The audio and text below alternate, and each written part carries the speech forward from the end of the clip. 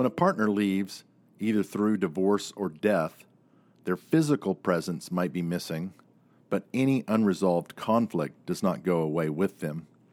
In my case, I'm now forced into a one-way conversation. When I was preparing to get married in 1990, the couple that did our pre-marriage counseling gave me this advice. They said in their many years of being together, the two things that were most important was praying together and resolving conflict together, and I have new insight into this wisdom today. I wrote this poem last June, shortly after a session with my therapist who helped me identify the unsolved mystery. Her physical body was absent, but she left behind a lot of emotional inventory for me to sift through without her. Much of my energy in therapy has been an attempt to resolve that conflict on my own, knowing that I have no hope of ever being able to properly resolve it together. I likened my marriage to a boxing match, with me as the contender going up against the 5'4", 110-pound heavyweight champion of the world. And if you knew her, you know I'm not exaggerating. She was an incredibly tough person. In the world of the Enneagram, it was type 8 versus type 4.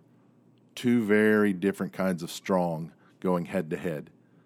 My greatest motivation collided with her deepest fear, and therein was the needed insight for much of the conflict that we experienced. This was one of my earliest and certainly my favorite poem that I've written. I think it's because it communicates something I felt for a long time, but was not sure how to express. This is the beauty and necessity of poetry.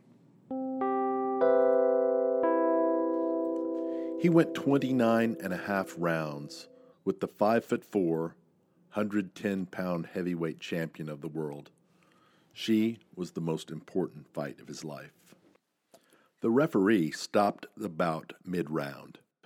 No ruling was given, but before he escorted the champion from the ring, he whispered to the contender, "You fought well, son."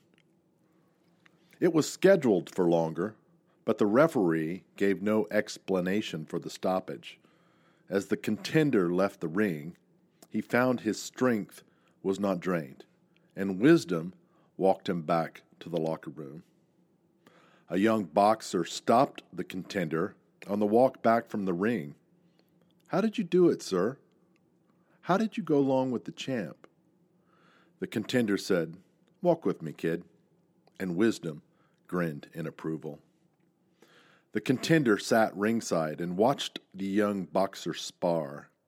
As he moved with grace and tenderness, the contender said, "You remind me of myself, kid," and wisdom could barely contain her joy. The young boxer asked, "How did you know what the champ would bring?" The contender smiled. "My strongest punch was vulnerability. I countered with kindness. I leaned in with tenderness, and wisdom wept in delight." The contender taught the young boxer that longevity in the ring is counterintuitive. A haymaker is best defended by the peace in your heart. "But I'm afraid I won't go long." Then fear will be your new trainer and will teach you everything it knows. The young boxer spoke. "I've watched you for a while, sir. I paid close attention, and in the final round, the champ came at you with everything, yet you countered the same way every single time."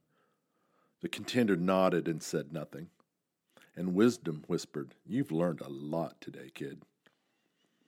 As the contender said goodbye, he gave one last word. "Kid, you'll go the distance with everything I taught you, whether you enter the ring like me or not." As he turned to leave, wisdom stepped up and said, "I'll take it from here, kid."